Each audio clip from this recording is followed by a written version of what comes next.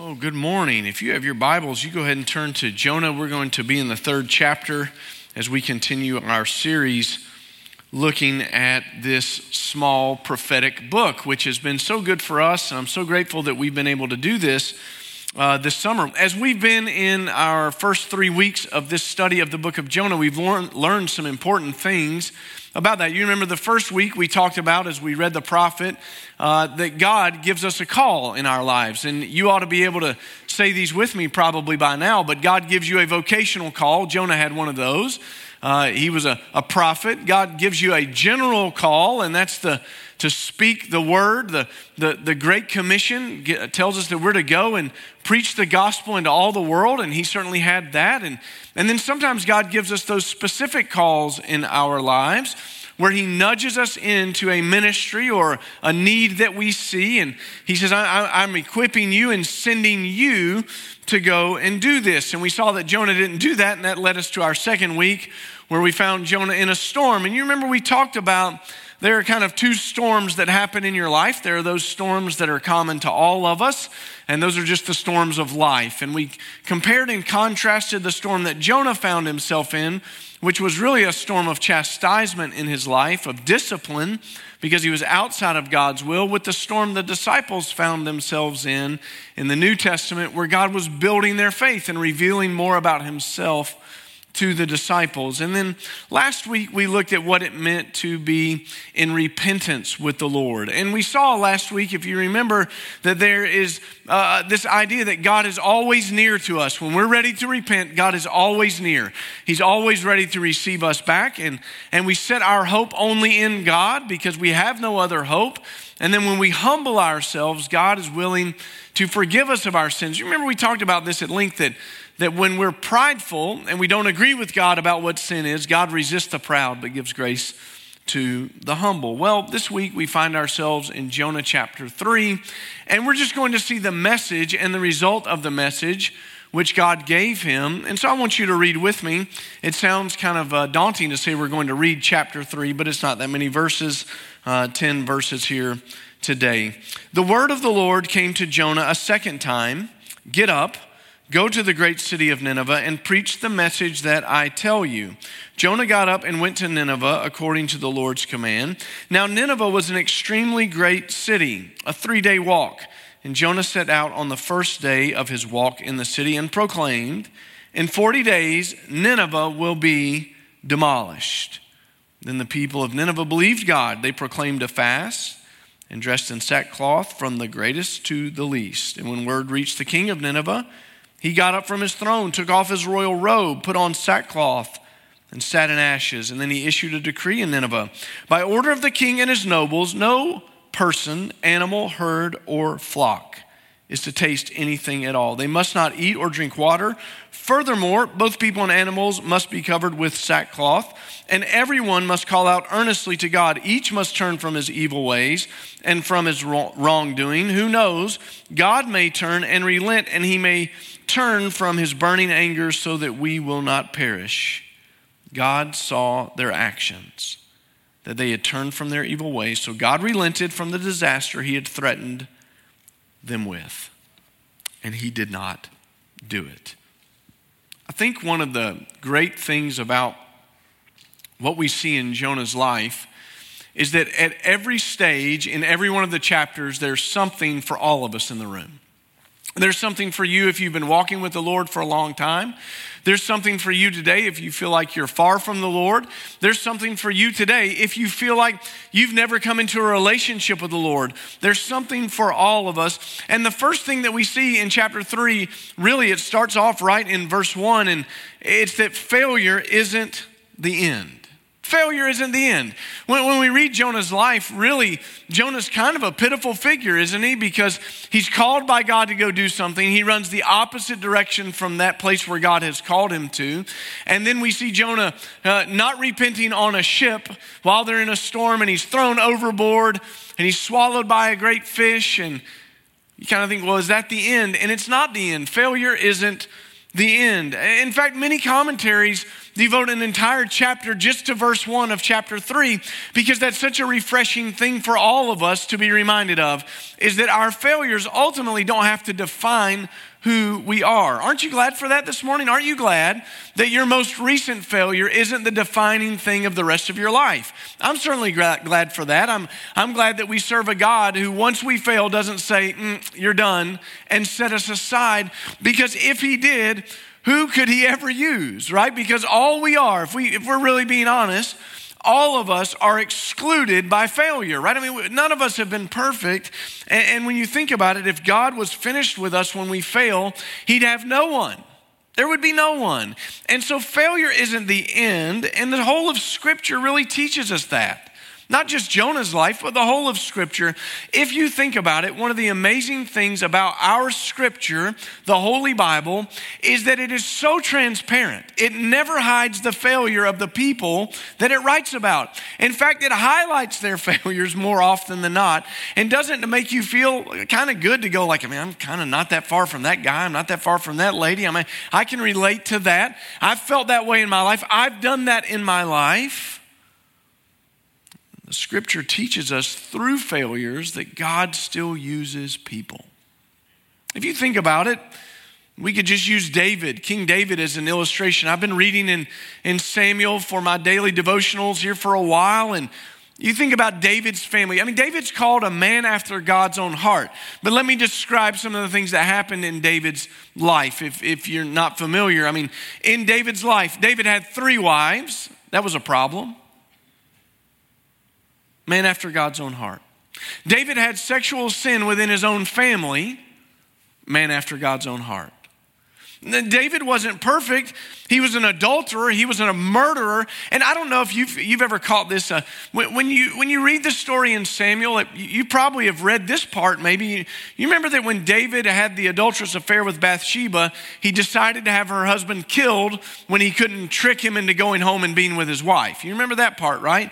So it said that David told his commander, when the fighting is fierce, pull back from Uriah, her husband.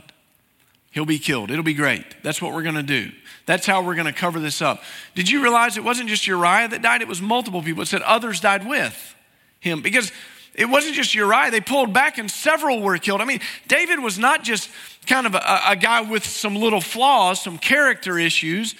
He had massive issues, and yet he's a man after God's own heart. Go to the New Testament for a minute. Have you thought about how often Jesus was exasperated with the disciples? I'm going to sit here and we're going to have a banquet together, guys, and I'm going to tell you about the covenant of my blood, and I'm going to talk about what's coming. And good old Peter, what does he say? Everybody else around here may deny you, but me, I'm going to be with you till the death. I'm your guy. I got you. That didn't even last the night. He didn't even make it the night. Jesus takes them to the garden and he wants them to watch and pray. And what do? They fall asleep. I mean, they can't be relied upon for anything. There's this one time Jesus is telling them about his impending death, and they're all arguing about who's the most important.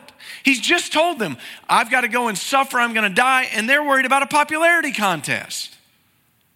He's exasperated with them all the time. And yet, the church was built out of the lives of the disciples, imperfect people. If God needed perfect people, only Jesus could be used.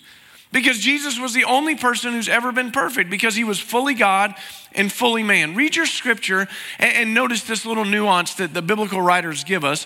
When they refer to Mary and Joseph, have you ever noticed this? They say Mary, his mother, and Joseph. Why don't they say Mary, his mother, and Joseph, his father? Because Joseph wasn't his father. He'd been born of the Spirit and of his mother Mary. The Holy Spirit overshadowed her, and she conceived as a virgin. Fully God, fully man, perfect life.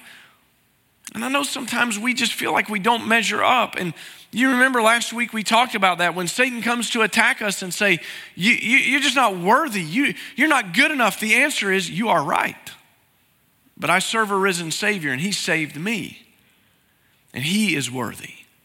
He's worthy of all our praise, worthy of all those things, because we never measure up. And so I know this morning that maybe you're in here and you feel like, man, if you looked at my life, maybe I haven't killed somebody like David did, but my marriage wasn't great. I wrecked a business. I was fired from a job. I didn't raise my children maybe in the best way. I have a broken relationship with them. I wish things could have been. I just feel disqualified to ever serve the Lord. And I just want to remind you, failure is not when God's done with us. He's not done with us because we serve a God of second, third, and thousandth chances. We see it in Jonah's life. In fact, I think it's kind of sad that the main thing everybody takes away from the prophet Jonah is that he was swallowed by a whale. Not the point of the book at all. An interesting thing to be certain. If it was a whale, a fish, whatever, it just says a great fish. Not really the point, is it? If you could describe the point of this book, and we're going to see it in just a second. We've just seen it in Jonah's life. We're going to see it a little further. The point of the book is really mercy. It's God's mercy for us. It's not that he was swallowed by a great fish and vomited back up on the land. That is cool. It's awesome. And I know that's kind of as we're growing up, that's what you take away from that, but that's not the point. It's a detail. But the point is God's mercy, and God's mercy was on display to Jonah. And we actually see it in the message that God gave Jonah. Would you look at verses 2, 3, and 4 with me again? Get up, go to the great city of Nineveh. Preach the message that I tell you. Jonah got up and went to Nineveh according to the Lord's command. Now that's good. That's a start in the right direction, isn't it? Because he messed that up the first time, and now he's going. And listen to what it says. Now Nineveh was an extremely great city, a 3-day walk. And Jonah set out on the first day of his walk in the city and proclaimed, in 40 days, Nineveh will be demolished. Now in chapter 1, Jonah was told to go and cry out against the city because the wickedness and evil of this city had come to the Lord's attention. You remember we said that you're never fooling anybody, right? You can't ever fool the Lord. Now you can fool yourself, you can fool a friend, you can fool your family, but God sees it all. And God saw the great wickedness that was in this city. And so God sent a prophet with a message. And when you see the message, it's a little bit clearer for us in chapter 3. In chapter 1, it's go cry out against the city. In chapter 3, we see it was a pretty simple message, wasn't it? In verse 4, it says, he proclaimed, in 40 days, Nineveh will be demolished. In 40 days, something's about to happen. The word there's actually overthrown. And I was watching a movie this past week, and it was such a typical Hollywood thing. And you know how this happens. Somebody's angry and they kind of storm in a room and they're looking around, and what are they looking for? A table to throw. Have you ever done that? I feel like I just need to try that sometime, because it happens in all the movies. I've never been in a room where somebody picked up a table and just tossed it, Maybe you have. Maybe that happens at your house all the time. If you do, you might want to see Pastor Kirk and get some of that counseling we've been talking about, it'd be good for you. But if you think about it, if you had a table in your home that maybe you had set for dinner and you had the good china on it and all those kinds of things, and it had candles and maybe a centerpiece, and the glasses were out, and the butter and the food and the bread, it's all out on the table, and you walked in, and this idea of overthrowing, you got low and you lifted and you tossed it. What would happen to the contents of that? We never think about that in the movies, right? On the other side of that, you'd have broken china, you'd have food embedded in the carpet, right? It would be a mess. Everything would be broken. The table might not survive being overthrown, and that's exactly the picture that is used here when it says this is going to be demolished. In other words, there's going to be nothing left. I'm going to take, God is saying, the very things that you've built your life upon, the very things that you value, like that china that might be in the house, or the good choice food that you've made, and all of those things are going to be tossed. They're going to be shattered, demolished, broken. There will be nothing left. And as Jonah does this, imagine this for a minute. He does it for 3 days, walking across the city. Large city, because it's a pretty short message. 40 days, Nineveh will be overthrown. Next spot. 40 days, Nineveh will be overthrown. next neighborhood. 40 days. He's like on repeat, right? And it's interesting because I often think about this in Jonah's life for us is that, Jonah had some cultural obstacles to overcome. It's a city that he's not from. There might have been a language barrier. I guess somehow he figured it out. Maybe he had a translator. Maybe he was fluent in both. But he's not Assyrian. He's Hebrew. And he's the only one. Do you ever feel that way?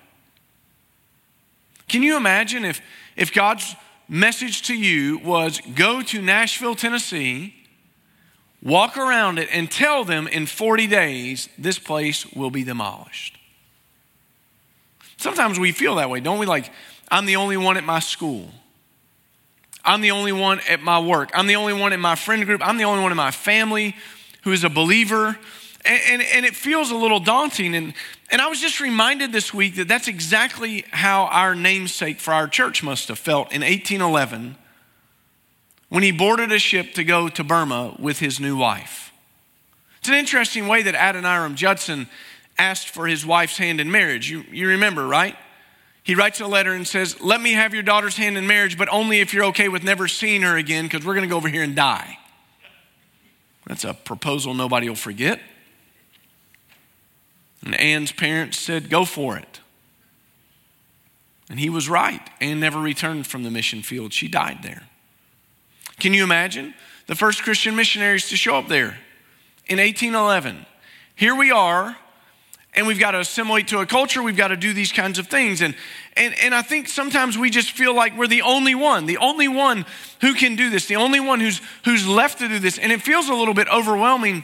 But if I was to ask you, have you ever felt like the only one? It's kind of a trick question, because I would remind you of something that our Lord and Savior said to us in Matthew chapter 28 and verse 19 and 20, when he said, go therefore and make disciples of all nations, baptizing them in the name of the Father, Son, and the Holy Spirit, teaching them to observe everything I've commanded you. And remember, I am with you always.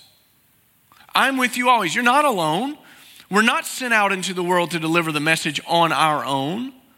We're sent with the very presence of the living Lord Jesus Christ, the Holy Spirit invading our life and being filled. Now I know what we like to do. A lot of times we love to claim the name of Jesus and his presence over all manner of things. You've probably done this. I've done it. Have you ever tried to claim the name of Jesus? Be with us on our vacation, Lord. Okay. I'm sure that he is. Lord, now my team is playing this Saturday. The Vols need a little help this year. Be with them, Lord. But Jesus didn't say anything about your vacations, and he really didn't say anything about your recreational activities. He did say that we could be assured of his presence when we were doing what? Engaging in the mission. I wonder if that's why we oftentimes don't feel like we really sense the presence of the Lord. It's because we're off doing our own thing, not really engaged in what he called us to do. You want to feel the presence of the Lord? Get engaged in the mission. You want to know the presence of the Lord? Get serious about it. I was reading this week a book on the prophet Jeremiah, and in it the author said something that just really struck me, and I thought it fit perfectly with what we were talking about this week, when he said, we cannot be whole human beings if we cut ourselves off from the environment which God created and in which he is working. People of faith live in far larger reality than people without faith because of one thing: God so loved the world. We sang it. John 3:16. God so loved the world that he gave his only Son, that whoever believes in him will not perish, but have everlasting life. And as we're reading that, I wonder what difference it would make in your life if you lived with that kind of in the front of your brain instead of buried somewhere in the back, or only when we sing about it, or if you come to church, or if you have to be working in Awana this fall and you're working with the kids who are memorizing the Bible verses. What difference would it make if when you went out to walk in your neighborhood, God so loved the world was on the front of your brain? Maybe it would cause you to pray for those houses you walk by and ask God to help you engage those neighbors. What would it do if you went to work tomorrow and you didn't just see people as coworkers, but you saw them as people who either were in the family or outside of the family? They're either saved or lost. Would it change how you may be engaged? And maybe you would want to take one of this. Let's go to lunch. I want to get to know you. I want to hear your story, because when I hear your story, then I'll be able to share the story of how God changed my life. God so loved the world is the largest reality that we're living in. It makes a difference for us. And as Jonah's walking around, this is front and center in the message. God is about to demolish this place. It's a message of judgment. And I want you to see this, because judgment looks like something kind of crazy when we talk about this. When we talk about verse 4 and that overthrow, oftentimes we divorce God's mercy and his judgment. But this is God's mercy on display. If God wasn't merciful, he'd never tell you judgment was coming. If God didn't love us, he wouldn't tell us that we were under his wrath. It's only because of his mercy towards us and his love for us, his compassion for us, that he tells us this. It's because judgment is real. Now, we often think about the love of God, and we should, and I hope you're amazed by the love of God like I am this morning. But the love of God is made manifest to us in Christ dying on the cross in our place, because God so loved the world. Well, why did he have to do that? Because we were under his wrath. We had judgment that was waiting for us. This is incredible when we see this as Jonah's proclaiming this and saying this to them. The people of Nineveh do something amazing in verse 5. It just simply says, then the people of Nineveh believed God. That's a plot twist for you, isn't it? God says, go and cry out against them. I'm going to wipe them out. What we expect out of this is those people in Nineveh to go, man, get out of here, Jonah. I don't have time for this. We project that on people, don't we? We do the same thing. Oh, they don't want to hear about this. They're not interested in the things of God. You know, they go to a different church, a different religion. But how can they call on him in whom they have not heard? For us, when we say that God so loved the world, it's not just something to know, it leads to action. And the action oftentimes leads to a result. Now, I want you to see the result here, because this is incredible. They understood that judgment was coming, and they grasped it because nothing was hidden. Remember, nothing was hidden. And they have this moment of recognition that what had come before God was now coming out. Now we say it like this in the New Testament. Paul writes in Romans 6:23, he says, the wages of sin is death,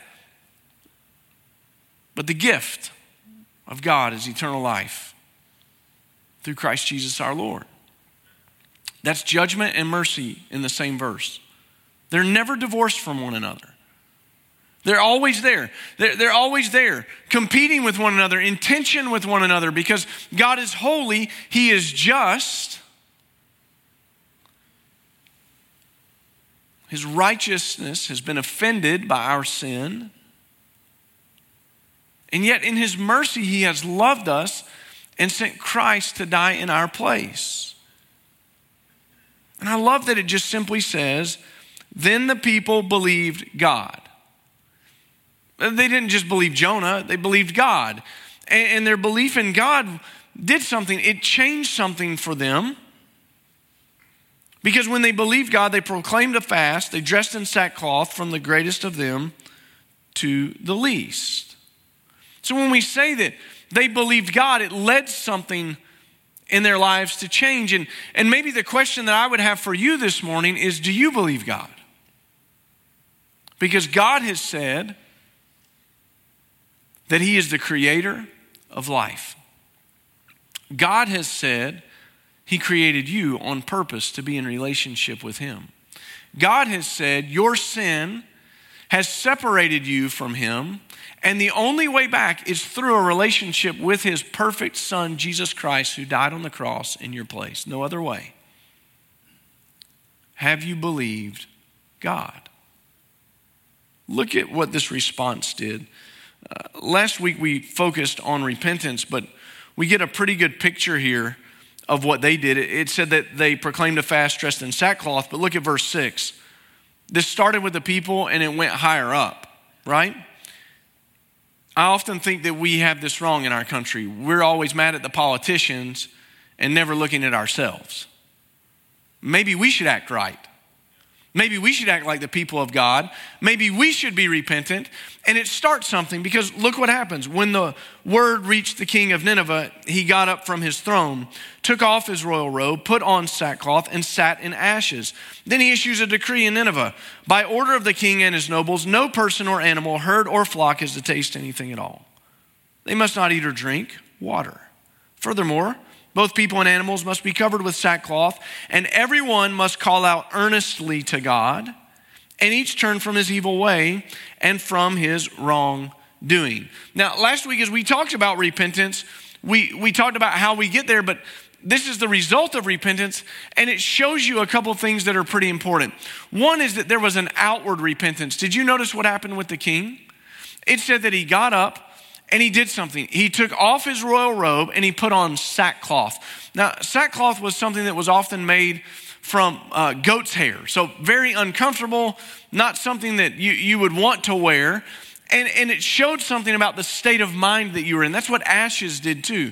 It's different than, in the scripture it says oftentimes to get up, wash your face, anoint yourself with oil. What does that mean? I mean, it's kind of like put on your smell good stuff, Don't be funky when you walk into the place. Be right. Take a bath. Yeah, like you would go to work. You would get dressed and you would go through your morning routine doing all of that kind of stuff. This is different.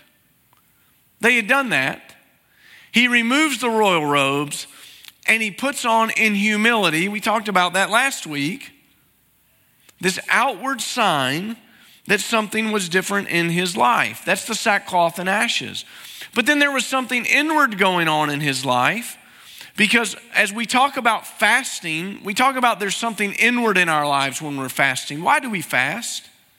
Fasting is the withholding of food or types of food or drink or types of beverages, or it's the withholding of something that we want to do. You might say, like, I need to fast from my phone for this week because I don't need to be consuming that. I want to be consumed with the Lord. You can do that, but when we talk about the biblical fast, it's an appetite, and you're denying an appetite, something that you need for something that's more important. You need food.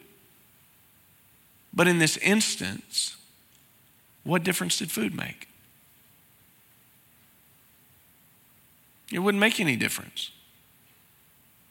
If God's going to overthrow us anyway, filet doesn't matter this afternoon. Right? It doesn't matter. So what does he do?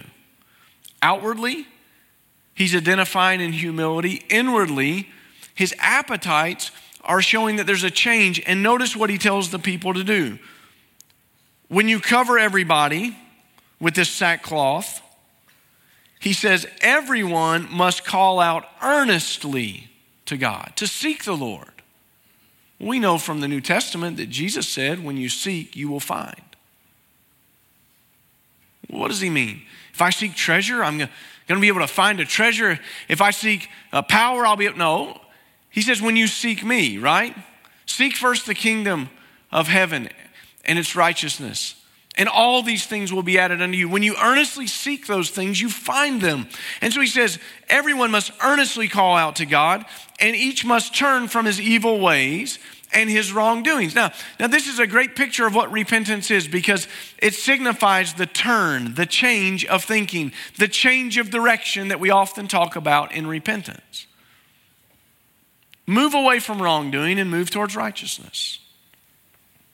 Well, God saw their actions and he responded. He responded in an amazing way. In verse 10 it says, God saw their actions, that they had turned from their evil ways, and so relented from the disaster he had threatened with them, and he did not do it. Now, there's something about this that I think is pretty important. A lot of times when we talk about repentance, people will tell us, you just need to ask Jesus into your heart. That's a portion of it because Jesus does need to be the Lord of your life. But did you notice there was action here? What was the action? They were turning away from evil and moving towards God. I know that this is what I have thought is right. I'm not going to do that. I'm going to do what you say. There's that agreement there, that fellowship. We say it in Romans 10:9 and 10. If you confess with your mouth Jesus is Lord and believe that God raised him from the dead, you will be saved. And we often just run right past that idea of him being Lord. But if he is Lord, that means that he's the boss.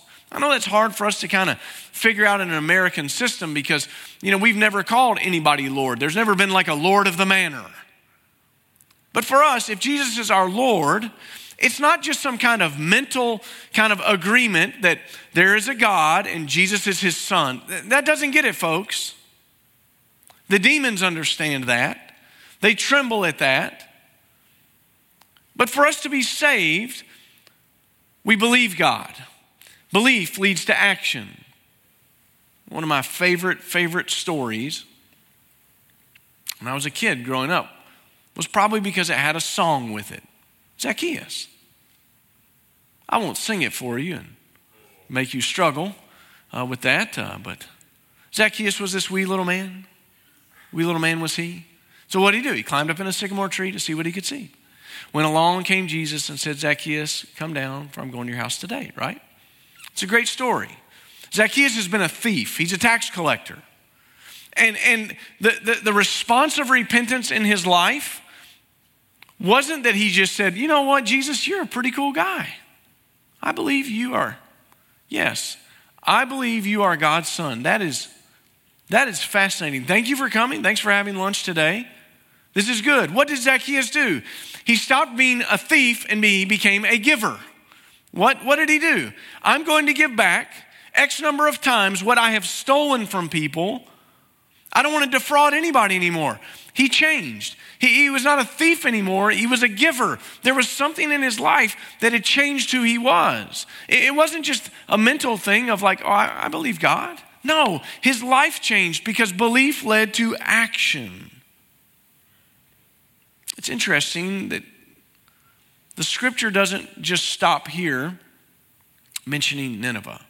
There's actually another prophet that is associated with the city of Nineveh. And for 5 extra points, if you can name him, we'll sign your bulletin after church or something. It's Nahum. What do we learn about Nineveh? They believed God, and God relented. But later they presumed upon his grace and went back to their evil ways, abandoning the worship of the Lord. And by 625 BC, Nineveh is no more. Gone. Over. It's an important lesson for us as believers to never presume upon the grace of the Lord Jesus Christ, as if it doesn't matter how we live or what we do, as if it's inconsequential how we treat people, as if it's inconsequential and how we live morally and ethically. Of course, there's a reason that God has given us grace, and it covers all our sins, but to presume upon that grace as if it doesn't matter how we live is crazy. God will not stand for it. But it's also a reminder for us as we think about God's judgment for those of you who are not in Christ today, that it is real. You might say, are you trying to scare me? No, not at all. I'm not trying to scare you into a relationship with Jesus, but I do want to lay out the facts. Those who do not know Christ Jesus will be separated from God in eternity forever. Not my words, the scriptures. But I believe it.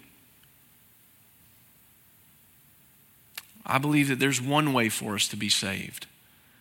And it's through a relationship with Jesus Christ that God the Father provided for us. Philippians chapter 2 says some incredible things about who Jesus was, how he left his station in heaven and took on the form of a man, humbling himself even to the indignity of death on a cross, so that the wrath of God would be satisfied. Some people today say that they don't want to follow a God who would practice child sacrifice. What kind of God would kill his own son? They know nothing of God. If Jesus doesn't die, you can't live. Why? Because God required payment for sin.